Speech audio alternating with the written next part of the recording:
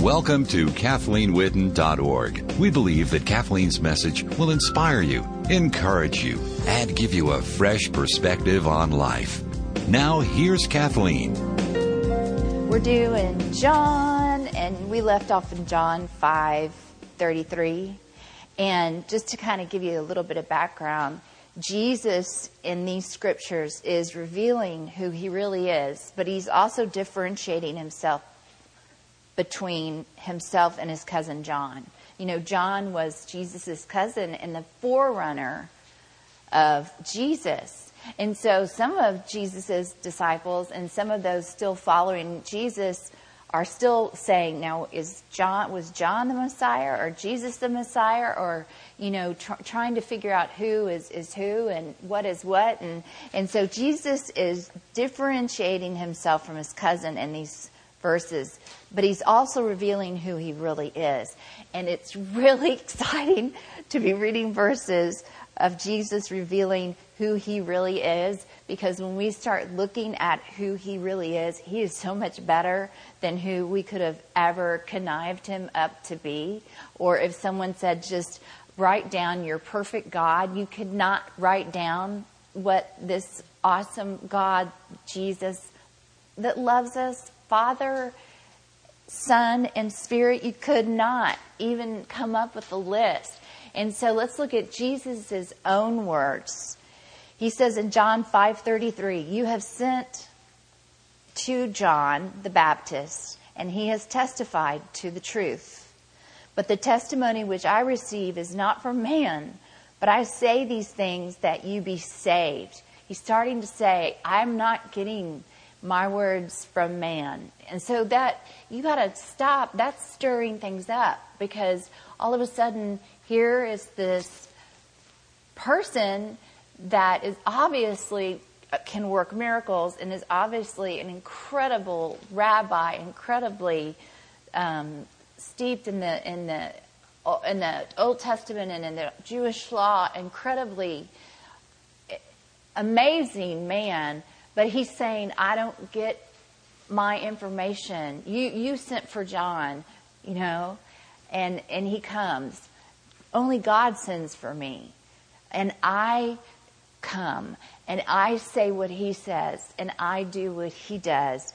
And he says something really important here, and it really lines up a lot with our praying for healing and praying for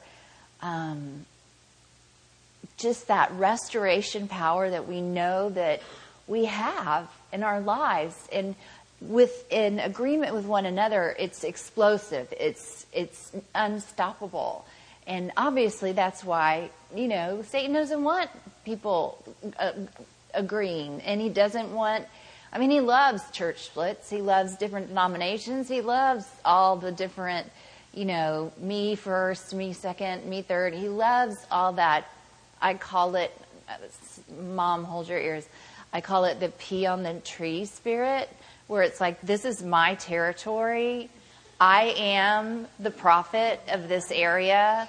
Therefore, or I am the teacher. I am the teacher of this church, and no one else can come in new. No, we need to be excited about each other's spiritual gifts. I told Paige, I said, I pray you do have the gift of healing. Yes, we need to be excited about that, and we need to be practicing it, not just in some sort of practice for some kind of recital, but in life.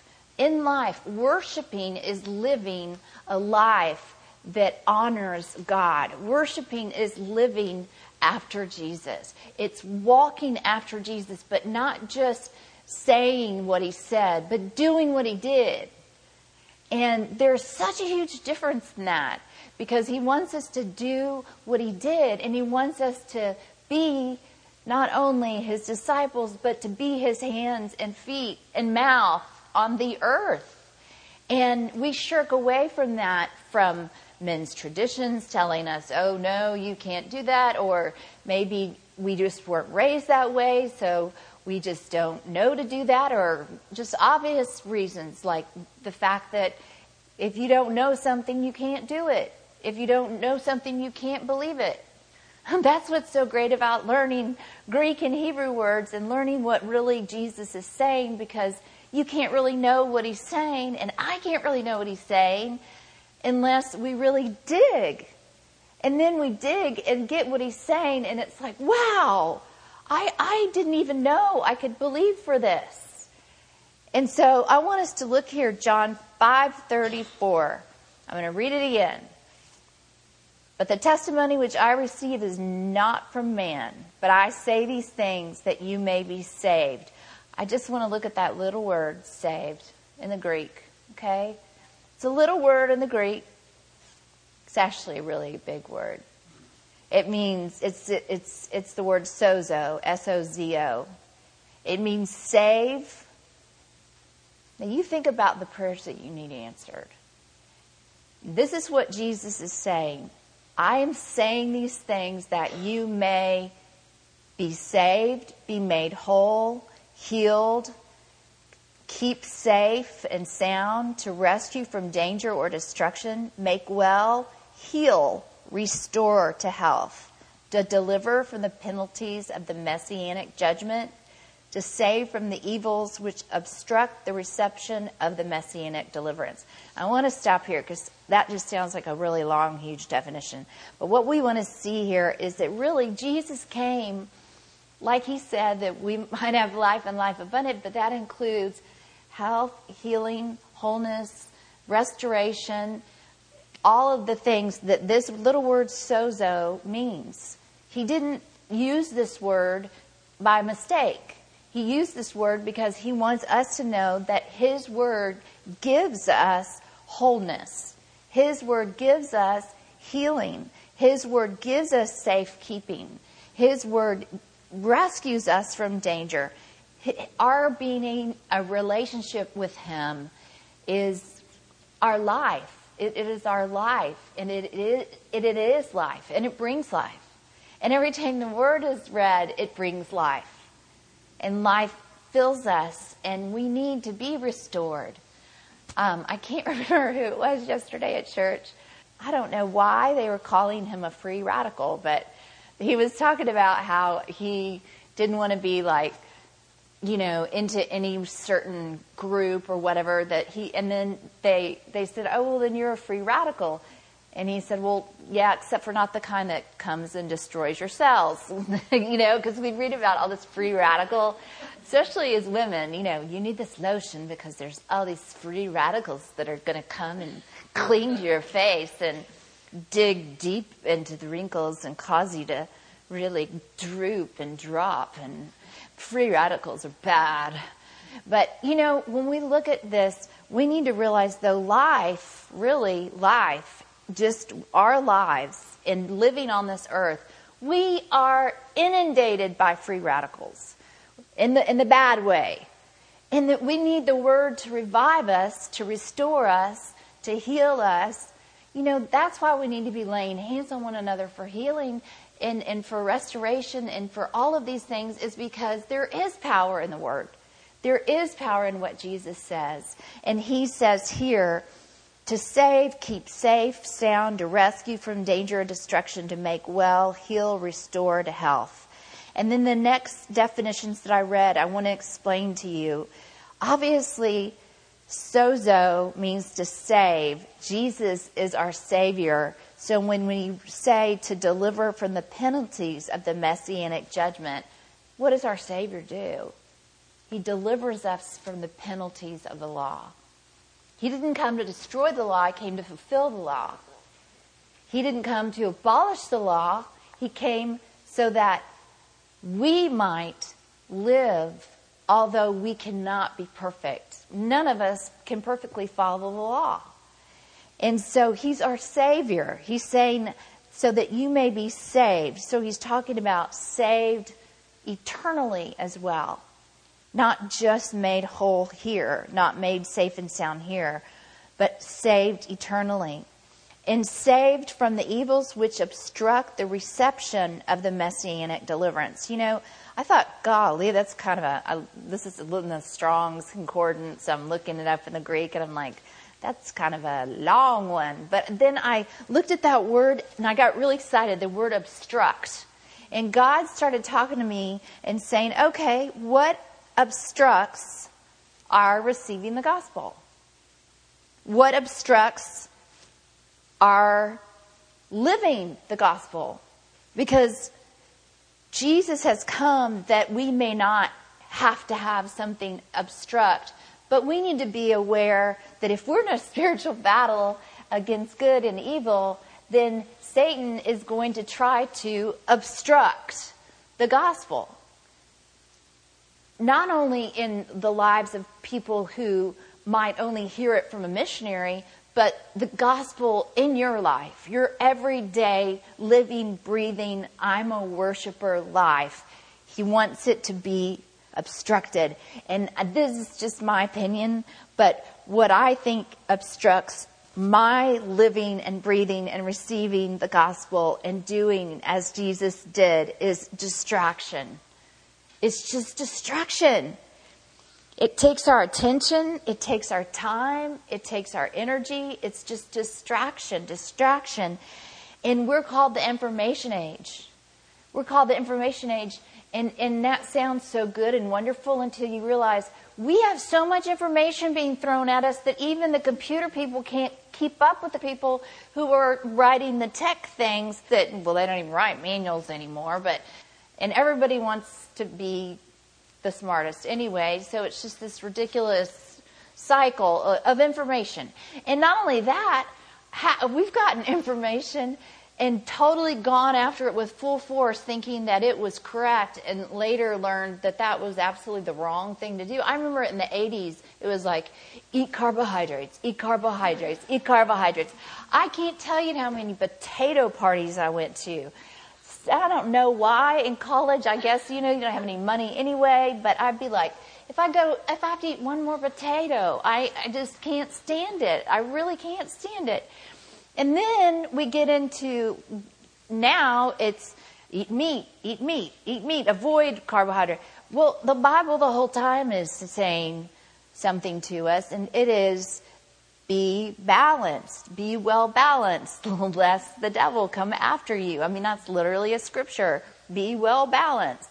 And we're to know what to eat by what is being shown us in the Word, and how Jesus ate is a pretty good indicator of how we should eat. Seriously. But I don't think just because Jesus never had a chance to eat a bison that we can't go somewhere and have bison. So, but do you see all this information, and it's all distracting, and you know what distracts a lot of people? A lot of people are distracted from living for God and with God because they are so wanting to do the right thing. They're distracted by all the wrong things. And they get together in Christian groups and talk about all the wrong things so that they don't do the wrong things, but nobody talks about what the right thing is. And I've been in Bible studies before like that, and I've literally walked out. Not in a rude way, but, well, they may have considered it rude, but I just feel like it's a little bit of a waste of time for us to talk about all the bad in the world when we can be talking about, hey, we are the army. What are we going to do? How are we going to get together? What are we going to use our spiritual gifts together to do? Do you know your spiritual gift? Do you know who you are in Christ? Do you know your life is hidden in Christ? Do you know the more that we reveal of the Word and more we see that Jesus said that He came that we might be saved, that He is the Savior, that He is our wholeness. We don't have to pray for healing. He is our healing. We don't have to beg Him for salvation because He is our salvation. We don't have to beg Him for protection because He is our protection. And we can even go back to God's providential and incredible names that He gave to us. Even going back to God's covenant names, we don't have to pray for God to provide. We just need to know that He's our provider. He's our Jehovah Rapha. We don't have to pray to be led. We have to know He's our Jehovah Raha, the Lord who is like the shepherd to the sheep. And we could go on and on and on. So get excited about this and know, okay, huge obstacle in my life. I mean, write it down. And when it comes, red light on, okay? Huge obstacle to living my life for Jesus today, right now, right this second, is distraction. Seriously, I have been trying before to listen to a really good speech or preacher or whatever, and I will start thinking about what I need at the grocery store, or what I need to do right after I leave, or whatever it is. Whatever it takes for you to take notes and pay attention and sit up. I mean, Storm Witten has been taking notes at church, and he's been paying attention to the sermons. His spelling is a completely different story, but his intentions are good. And besides, he has to, because I'm making him. And it's a good thing. But we need to think, what distracts me and how can I prevent that? What distracts me from the Word? Is it that I get off like a running start in the morning and I don't put Jesus first and I don't stop and pray and I don't read the Bible, and so then by the end of the day I'm saying, I'm sorry God, I did it again. I didn't give any time to you. You know, what is it that is the obstacle? And believe me, it's hilarious. It gets to be absolutely hilarious how many things will try to distract you. And mainly, it's because we're so darn easy to get a hold of. Turn the ringer off. Turn it off. And you're going to make some people mad because some people want you available 24/7. And that's not going to make them happy. But turn it off and get to be with the Lord. Hear from Him. Get all filled up, get your directions for the day, and get going. It's so good. So John 5:35, Jesus goes on to describe now. He's describing now more about the John who came before him, John the Baptist. And Jesus said, He, John the Baptist, was the lamp that was burning and was shining, and you were willing to rejoice for a while in his light. But the testimony which I have is greater than the testimony of John, for the works which the Father has given me to accomplish, the very works that I do, testify about me, that the Father has sent me. And the Father who sent me, He has testified of me, and you have neither heard His voice at any time nor seen His form. Now look, this is Jesus, fully God, fully man, looking into certain men's hearts and talking to them straight out. And He's explaining it to them straight out because He knows what's in their hearts, why they cannot see that He's the Messiah. He says, you haven't heard my Father's voice at any time. You do not have His word abiding in you, John 5:38. For you do not believe Him whom He sent. And you know what? I needed to turn that around. It was like, okay, Jesus said, you don't have His word abiding in you because you don't believe Him who He sent. And I thought, that's a big mouthful to try to really chew on. And God just reversed it for me, and it made it so much easier. Or you don't believe Him who He sent, Jesus. You don't believe in Jesus because you don't have His word abiding in you. Okay, let's just do it that way. You don't believe in Jesus because God's word's not abiding in you anyway. Abide means live. God's word's not living in you anyway. In other words, you may be very religious, but you are dead inside because the word to you is not alive. The word to you is fancy scrolls and memorizing and being the best person to know the most, scriptures. And maybe the word to you is tradition whatever it is, it's not living in you. And I'm going to tell you what, listening is one thing.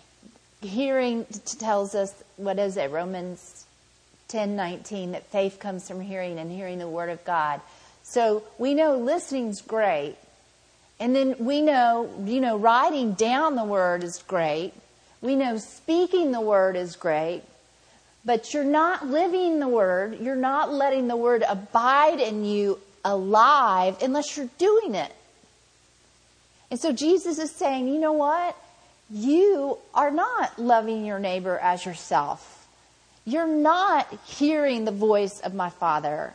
You may have memorized texts and texts and texts, but you don't have His Word abiding in you. If you did, you would hear Him, hear His voice, and you would recognize me.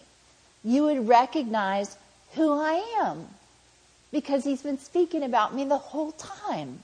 If you don't believe Him whom He sent, if you don't believe Jesus says, if you don't believe me as the Messiah, it's because you don't have my Word abiding in you. So how do you get God's Word abiding in you? We lots of ways to do that. But let's talk about what not to do, because Jesus doesn't go to what to do.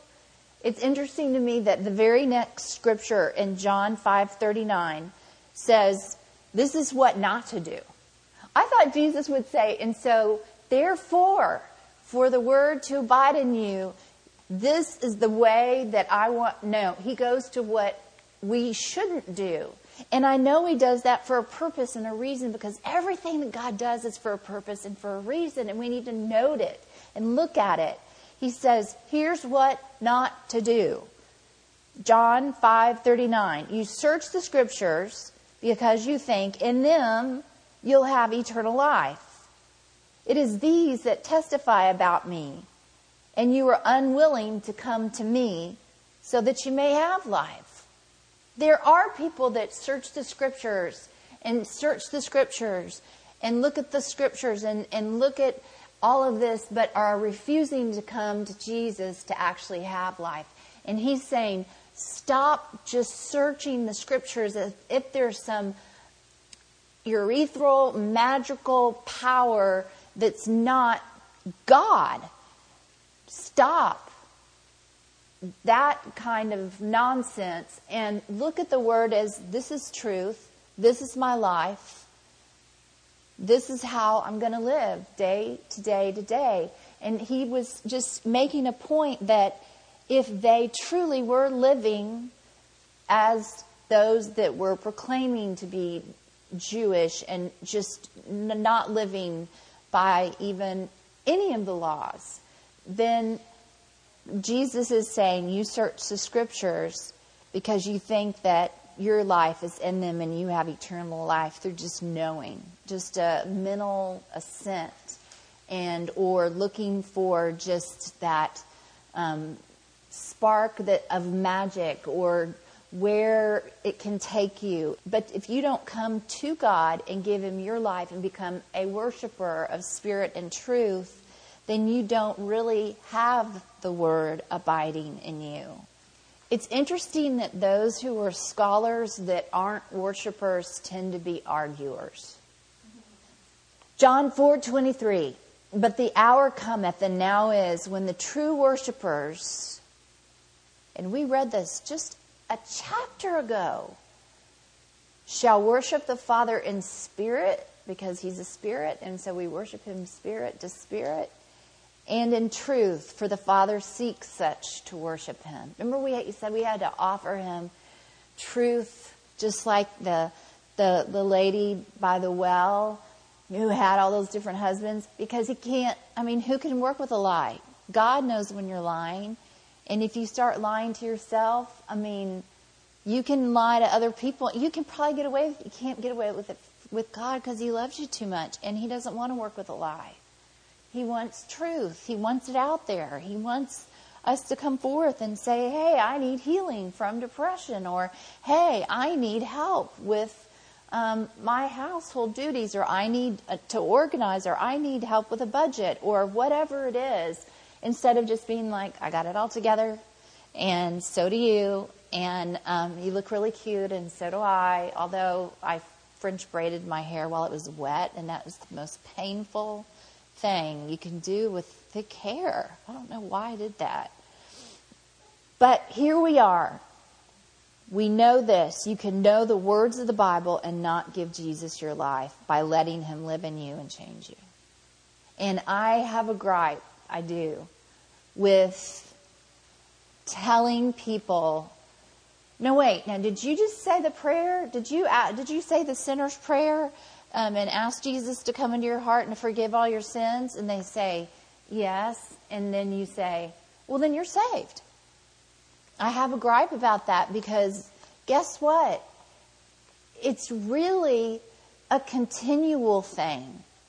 It's a continual thing. It's not a one-time, one experience thing where somebody scares the bejammers out of you and you think, I just really don't want to go to hell. And you just kind of say that prayer like, well, I just pray, Jesus, you be the Lord of my life and forgive all my sins. And then you just go on your merry way. Or if you really have a great experience someplace and you are in this mountaintop experience and it's you and it's God and it's love and you pray that prayer with all your emotion but not all your heart, then you may not really know Christ. You know, I think there's a lot of confused people out there who are saying, well, I prayed that prayer and so I'm supposed to be a Christian, but my life isn't changing. As a matter of fact, my life is harder than other people's lives. As a matter of fact, I feel God distantly from me. I don't feel him at all. And I think sometimes we need to go, let's look at what we're really saying. We have to be who God seeks. And did you hear that? God seeks after. We're not just seekers of him. He seeks us. He seeks after you and you and you and you and you and you that worship him in spirit and truth. He seeks after those that will worship him in spirit and truth. He doesn't seek after those who will worship him by the book and by their great denomination, or those who will worship him by being good and not watching the wrong movies, and those that will worship him by raising their children right and not hurting anyone else. I mean, there's all sorts of ideas out there about how to please God, and God says, please me by worshiping me in spirit and truth. Tell me the truth about your weaknesses. Tell me the truth about your life. Let me be your God. Otherwise, I will honor your wishes and let you be your God. And I don't know if you've ever had that where you have been your own God. It's miserable. It is so miserable. Because God is a God of mercy and love. And we are awful taskmasters. We are the hardest on ourselves. Most of us are, unless we're completely narcissistic. But otherwise, most of us are unforgiving of ourselves. Most of us are unwilling to let things go that we've done wrong. We need to realize we serve a God of mercy and love and grace who's seeking after us to simply get in his word and worship him in spirit and truth.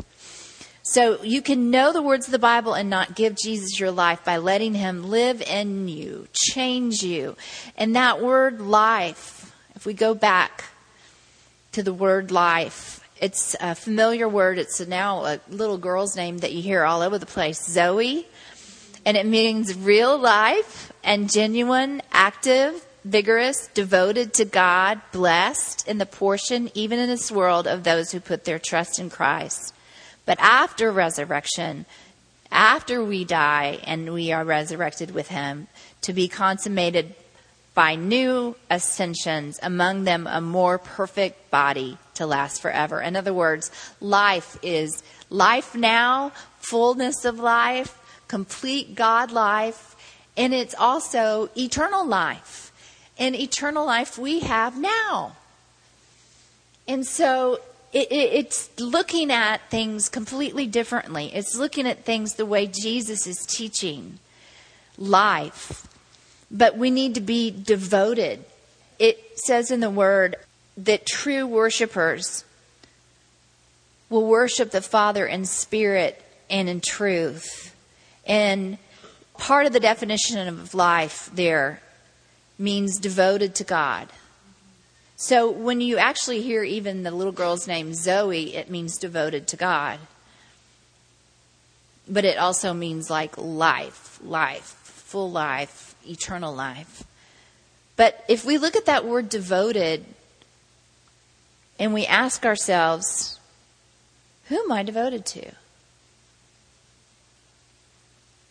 Really think, who am I devoted to?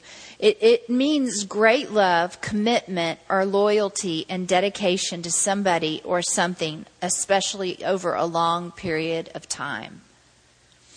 We have this little shelter dog named Yo-Yo, and because he was in the shelter for 3 years, and because I guess I got him out of the shelter and fed him and let him sleep in my bed, I'm so embarrassed, and he is devoted to me. He follows me everywhere. He wants to be where I am because he knows I'm his provision. He knows that I'm the one who loves him. He knows that his home is with me. He knows that I'm not going to turn him away. Wouldn't we do well to do at least what a little puppy does? We need to be following after God, asking after him, looking for him, being inquisitive in the day of, where are you moving, God? Where are you putting me? Whereas if God's moving, I need to move too. We need to be truly devoted to him. And so who are we devoted to? You know, biblically, it's supposed to be that we're devoted to God, then our spouses, children, and then the call upon our lives. And we can't negate any of those things. Because if you do, then you're missing something. And I'm not talking about if you're not married, if you're single, you're devoted to God. You're devoted to the call upon your life. Obviously, this is applicable to whomever this is applicable to. But that would be the order of God's devotion that he has shown us.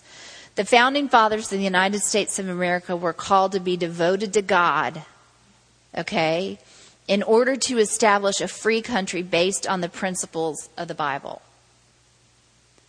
Many of our great-great-grandfathers and great-grandfathers, and even husbands, daughters, and fathers have been devoted to God and willing to give their lives when America is threatened. World War I, World War II, they were called the greatest generation, mainly for their unselfishness. But we also have to commend the men and women who've served in Iraq and Afghanistan and places all over the world now, and who've lost limb and life so that we could live in this country that was based on the principles of the Bible by men who were devoted to God and devoted to making it free. So we need to look at something just really quickly. Devoted to something. What are we devoted to now? What would somebody say our generation is devoted to? You know, some people would be devoted to their career. It's not everybody, but some people to their career, to the furtherance of themselves. Some people would be devoted to their reputation, you know, what people think about them. Some people might be devoted to their children and just be devastated when their children leave because they gave all their devotion to their children, and that's just out of order. God says, me first. Seek me first. Some people may be to the neglection of God devoted to their husbands, willing to not follow God's ways because they're so devoted to their husbands. That's still wrong. What are we devoted to? We need to know this scripture in Colossians 3:23 and 24, that it helps me a lot because I want to be devoted to God, but I'm like, God, I'm in the grocery store. How can I be devoted to you? Okay, God, I'm helping, Storm with his spelling. How can I be devoted to you? Okay, God, I'm going off and speaking to these people that I don't know if they even want to hear this Christian message. How can I be devoted to you? Okay, God, I'm on vacation. How can I be devoted to you? And God tells us right here, how do we do it? He's so practical. I love it. He says, whatever you do, work at it with all your heart as working for the Lord and not man. Since you know that you will receive an inheritance from the Lord as a reward, it is the Lord Christ you are serving. Just keep recognizing, I'm not serving this job more than I serve Jesus. And all that I do for him and do unto him. We need to keep recognizing that while keeping a balance.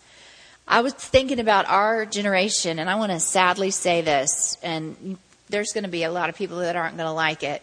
I think a lot of our generation is devoted to idleness.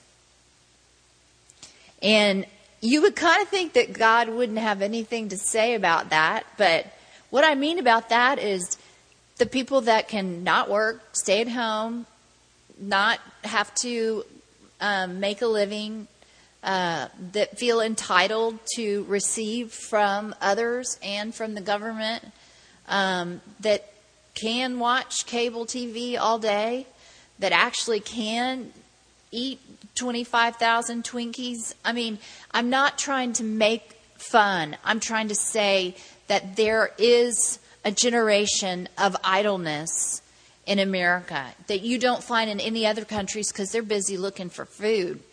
And so here's this commentary that we get in Thessalonians that speaks directly to this problem. And so I don't have to say anything else that's going to get me in trouble. I'm just going to speak the word. And then if anybody gets mad, I get to say, well, I didn't say that. God said that. Thessalonians 3:6, in the name of the Lord Jesus Christ, we command you, brothers, to keep away from every brother who is idle and does not live according to the teaching you received from us. For you yourselves know how you ought to follow our example. We were not idle when we were with you, nor did we eat anyone's food without paying for it. On the contrary, we worked day and night, laboring and toiling so that we would not be a burden to any of you. We did this not because we do not have the right to such help, but in order to make ourselves a model for you to follow. For even when we were with you, we gave you this rule. Want to hear it? Here's the rule. If a man will not work, he shall not eat. Now, if that was a law in our country, that would solve a lot of problems.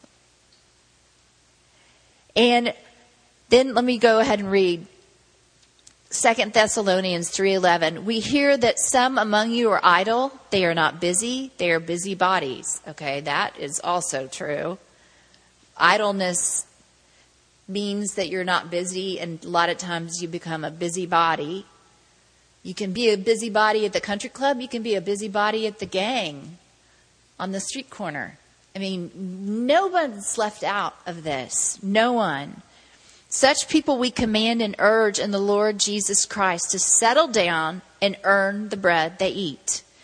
Now, it's an obvious thing, but I have to state it. If someone is absolutely disabled, then we are to, as a community, come around them, and it really should be the church helping them and giving them the sustenance and the things that they need. But there is such a spirit of idleness in America, and it's not just those who receive help from the government who work the system and don't really need it. It's not just those people. It's also a spirit among our teens of just laying around, doing nothing. What are you doing? Nothing. I have rarely ever been bored in my entire life Because you don't say, what are you doing? Nothing. Or my dad would find you something to do. You know? And so but there is an ability in this generation to be idle and for their brains to be idle. And then for a whole generation to raise another generation to expect to eat when they don't work. And that is just the simplest way I can put it, what the Bible says. I think the second thing that America is devoted to, besides that's not good, besides idleness, is recreation. Our highest honored, paid people are sports stars, rock stars, and movie stars. Entertainment, recreation. So we put our emphasis on this now. So is our generation going to be not the greatest generation, but are we going to be known to be devoted to idleness and recreation?